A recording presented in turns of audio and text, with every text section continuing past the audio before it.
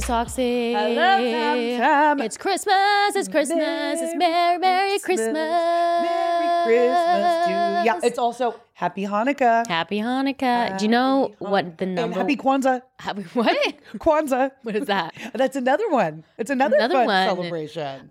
Do you know that it took 25 years for Mariah Carey's All I Want for Christmas to hit number one? I mean, 25 years, and it happened last week.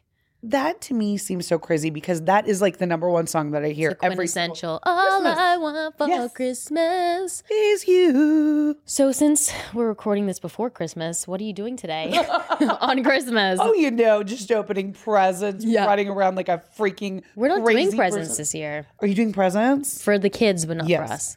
See, David suggested we do that too, but I said no. I was like, You know what it is? I just feel like the next 4 years are really about our future. okay. And every single year we spend thousands of dollars on Christmas, and then it's all this stuff that we don't even need. Right. If I pull back everything for 4 years, we can probably get our dream house. See?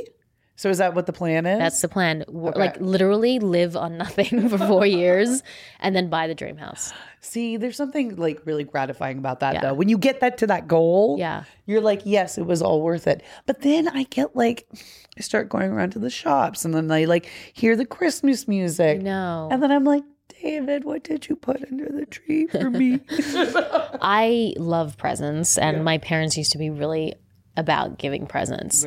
But I just feel like we open these presents and they're like $500, $200, $1,000, however much you spend.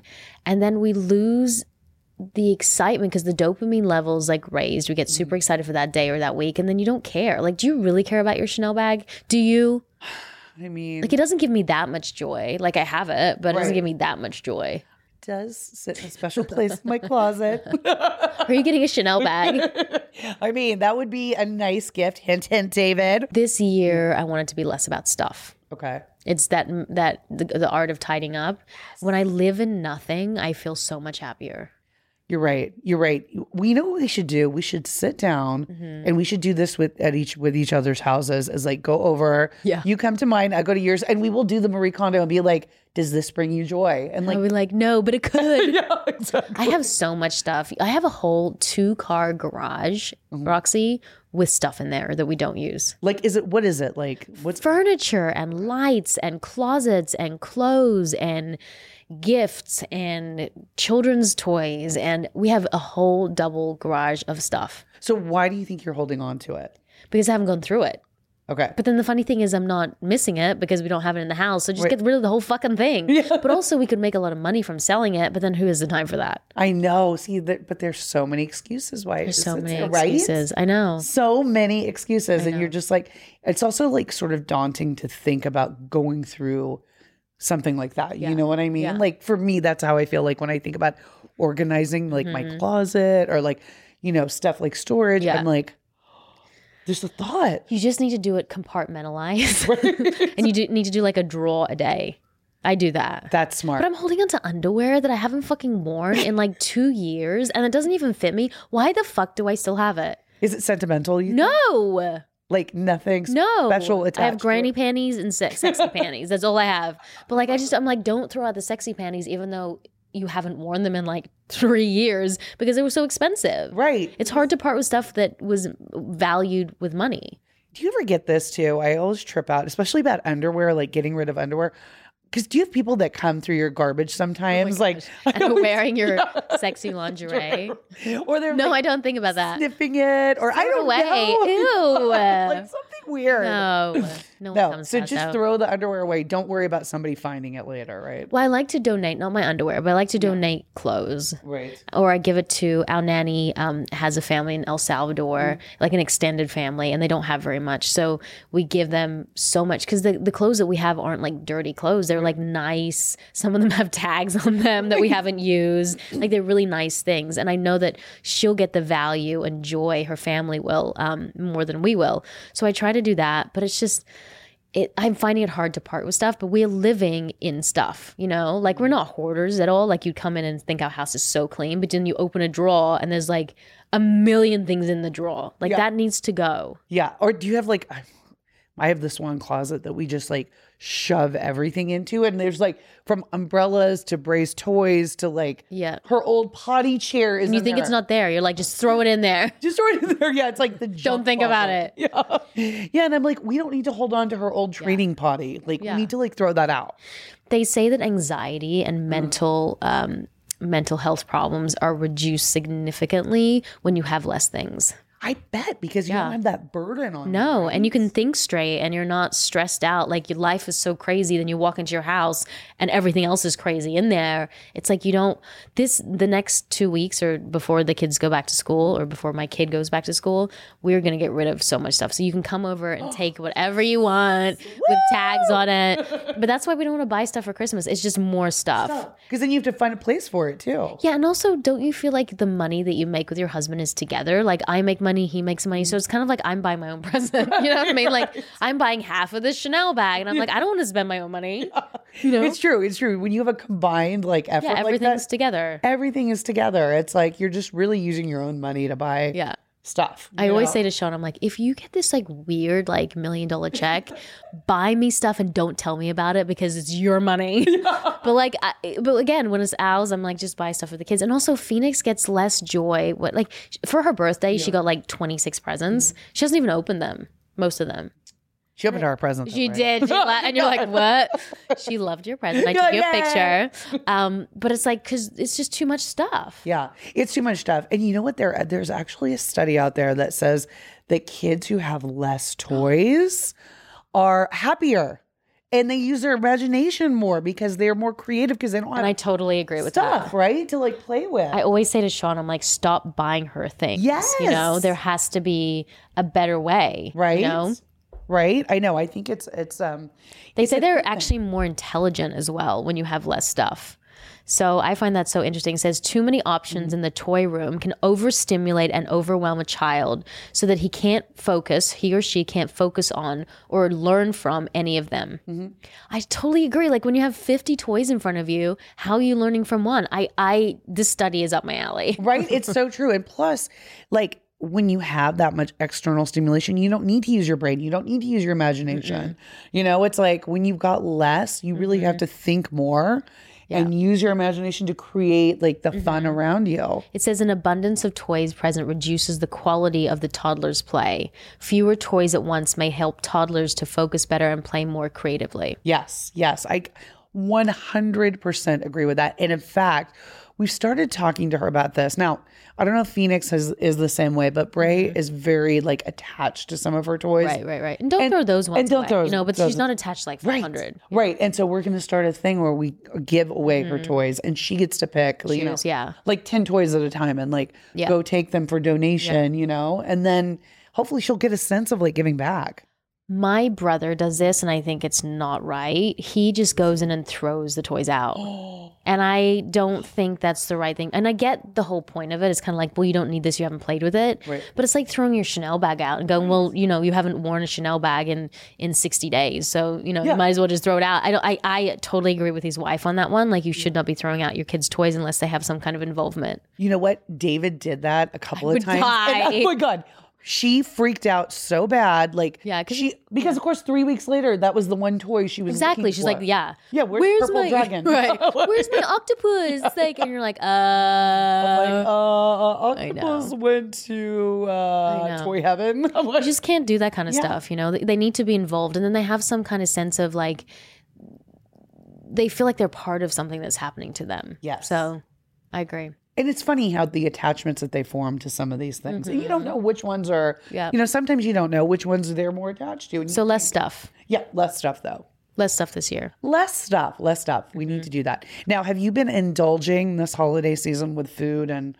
I'm having a problem with sugar right now, and I don't know why, but like I came back from Germany where I was at German Comic-Con with the Pretty Little Liars people, and I came back and all I wanted to do, like the minute that plane landed, I was like, I need to eat and drink. And it's probably because this year has been so stressful that in a way it's like a way to like disconnect, because it's like I can't really drink and I can't really take drugs. I mean, you're a mother, right? So it's like, how can you escape? And everyone feels like they need to escape at some point of the year. And for me, it's near the end of it because it's just like there's no phones ringing and there's no emails. So like I want to disconnect. So for me, lately it's been sugar, and that's rare. Like I don't normally do that, but like I'm getting like a slice of cake and I'm like eating like a block of chocolate. So, but I know it's not good for you. But you know what? You don't be too hard on yourself, because there is, there is, you still look beautiful. You still look amazing. And you know what? If you want to have like, obviously probably not advisable to eat an entire cake, but like if you, oopsie. But if you want to have a slice of cake, like every now and again or whenever, have it if it makes you happy, you know, if it makes you happy. But I mean, that being said, I mean, it's hard too, because sugar is around so much this time of the year, right? And I have heard that, and I've heard this for a long time, and it's funny because we were talking about an article. There was like a 9-year study explains the relationship between sugar and cancer. And I've always heard that sugar exacerbates cancer cells because it feeds on sugars. So like, I always feel like it's fine, like have a block of chocolate for yourself, but then what is that ultimately long-term effect doing to my body? Yes, it is scary, because that is the fuel for cancer, you know? Yeah. And so I think, you know, we have to, I guess like everything else, right? Like we sort of have to live in some sort of moderation, because you do want to be happy, but you also don't want to hurt your body. Yeah. So it is very tricky. What do you usually, like in January, do you do any sort of cleanse or? Yeah, and I get frustrated with that too, because I'm like, oh, we just overindulge. Again, what I was talking about last episode is like the Oprah thing, right? So like we overindulge because we're like, my hairdresser said, he was like, I'm going to stop working out for 2 weeks just so my before picture looks better, because then I'm going to start working out on January 1st. And I'm like, that's such an interesting mentality to have. Yeah, it's kind of like, how can I make myself kind of really lose my shape so I can work like, and I don't think we need to do that. I think it needs to be an ongoing yearly thing. Like, why do we go? Because when it's just, let's do it in the first of the year, I feel like you can't sustain it. No, and you fall off. Definitely. And you do it for like 4 weeks and then you're done with it. I'd rather, like in my mind, I'd rather work out even like 2 to 3 times a week all year round than like 5 to 6 times a week just for the first month of January, you know, like, and just keep the consistency. And as moms, you know, we're busy, we're working moms, as many of you guys out there are too. And it's like, sometimes you just don't have time to get to the gym or go work out, and you feel guilty, you know, but it's like, where is that line, you know? It's funny because when you go to the beach, there's such a wide range of bodies, right? And yet all we see, and we talk about this a lot, is this perfectionism and this like these perfect bodies. And then when you go to the beach, you realize that everyone's got bits and love handles and 10 extra pounds and sagging skin, and we don't feel as crazy. Like there's so much more of the majority that doesn't have these perfect bodies. So it's interesting that we think we're going to be happier when we're 10 pounds skinnier, or when we have a 6-pack, or when our butt is like, you know, the right shape. It's like, are we going to be happier, or are we just going to keep trying to, you know, go down that rabbit hole to try to keep that type of body? You know, it's in a way, it's also like self-sabotage, because it always gives us an excuse to not be happy with ourselves, to always be chasing that 10 pounds. Yeah. So it's like automatically, like, we just can't be happy with where we are. Yeah. So it's like, if I just lost this, then I'd be, you know, happier. And because of that, I'm down on myself. Yeah. You know what I mean? So it's interesting. Going back to the health aspect, though, especially when we're talking about sugar in that article, they were saying that cancers are addicted to certain things, and those cancers are addicted to insulin and sugar. And it actually, what happens when that sugar comes from vegetables and fruit is it acts very differently in our body. So like, we do have to think about, you know, let's not in 2020 think about losing weight, and think about more about health, right? Yeah. And the quality of food we're putting in our Exactly. mouth, right? Quality, like, so yes, you can have some great fruit or something like a natural source of like that sweetness, but it's like probably not advisable to have, you know, like the more like artificial sugars and things like that. So I was at a dinner last night, and we were talking about, do you notice in Los Angeles how bad the homeless has gotten? Oh my God. I mean, it's shocking. It's shocking. Yeah. And it's everywhere. It's everywhere. Actually, we had friends that were staying with us last week that lived down the way a little bit in Orange County. And she was so shocked. She was taking videos. Oh. And I've never seen anything like it. Never seen it. When my parents come to visit from Dallas, they're like, what is going on here? Yeah. It's awful. And you don't really know what to do. And I think that's part of the problem because we all feel like we can't help. Right. And so when every single person, that's like even like with global warming, when every single person thinks that they can't make a difference, then no one does anything. Right. But if someone can just do something small, but then you wonder like, are you supposed to be giving food or shelter when a lot of them are drug addicted and a lot of them are mentally unstable? I read this article that said this woman was walking the street really close to my house because we're up in the hill, but the minute you get down the hill, it's like you're right in the center of Hollywood.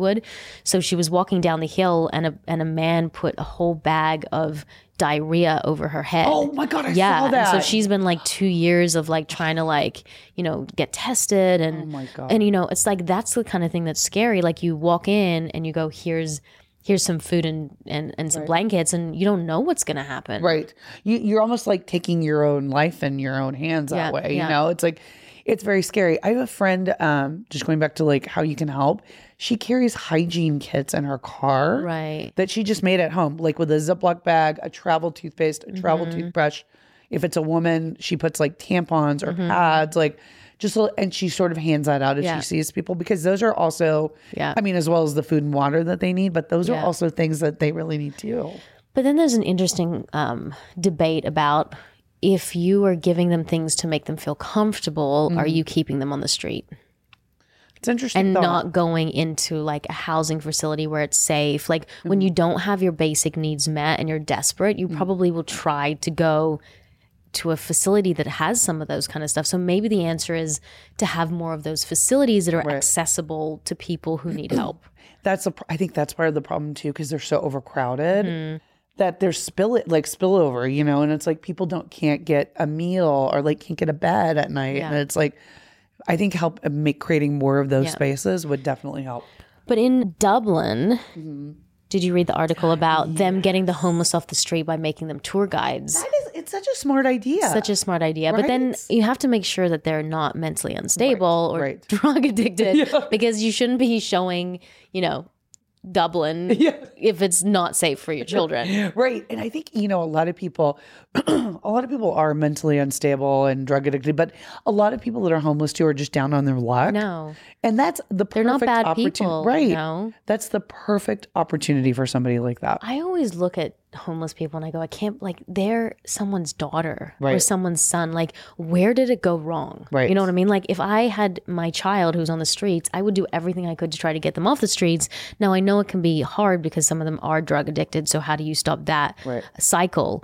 But it's like, I would try to do everything. Right. I know. I couldn't imagine not knowing where my child is. Like, I wouldn't sleep at night. You know, it's like would never be peace. Yeah. It's hard to help people though who don't want to help themselves. And I feel like that in life in general, like you can lead a dog to water, but you can't make him drink. Right. And a lot of, the sad fact is too, a lot of these, the homeless people are LGBTQ youth that are cast out by their families. Like their families don't accept them.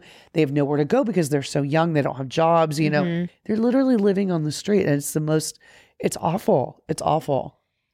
I don't understand not accepting your child for who they are and still thinking that it's a choice on who to love. Right. If it's not part of your plan, that's one thing, but you can still love the person. You don't I've heard from really religious people, like, love the person, not the sin. Right. Because they think it's a sin. I don't. Right. But it's just like, I don't get completely putting your kids out to pasture when you don't agree with something. They're their own people. They're their own people. And again, it goes for me, it goes back to, I could never not have her in my life. You know what I mean? Like, I would always accept her no matter what. And your new kid that you're trying to have. Right? Yeah, exactly. The kid that has not appeared yet. Yes. But maybe will. Trying to have the kid. Yes. Unbeknownst to my husband. Unbeknownst. Well, we're almost hitting our time's up. I can't believe it. I can't believe it. Short and sweet, Roxy Short Soxy. and sweet. Oh my gosh. Sweet. Well, I hope that everybody is having a great holiday season, Wonderful right? Christmas. Wonderful Christmas. New Happy Year. Hanukkah. Happy Hanukkah. And happy Kwanzaa. I don't even know what you're saying. It's another fun, It's another like, festive occasion. one. Well, thank you, Roxy Soxy. Thank you, my little And I'll Tam see you in the Tam. new year. Yes. And where can everyone find us? Women on Top Official. On Instagram and on Facebook. Every time you do this. Women on Top Podcast. Podcast! Oh, Lord. Yeah. And then what's your name? And then my name is at Red Carpet Roxy, but the Y. And at Tam and Sarsock. And we love you guys. And here's to 2020. Here's to 2020. And please don't forget to rate, subscribe, follow us, comments, because we want to hear from you. We love you. And we are Women on Top.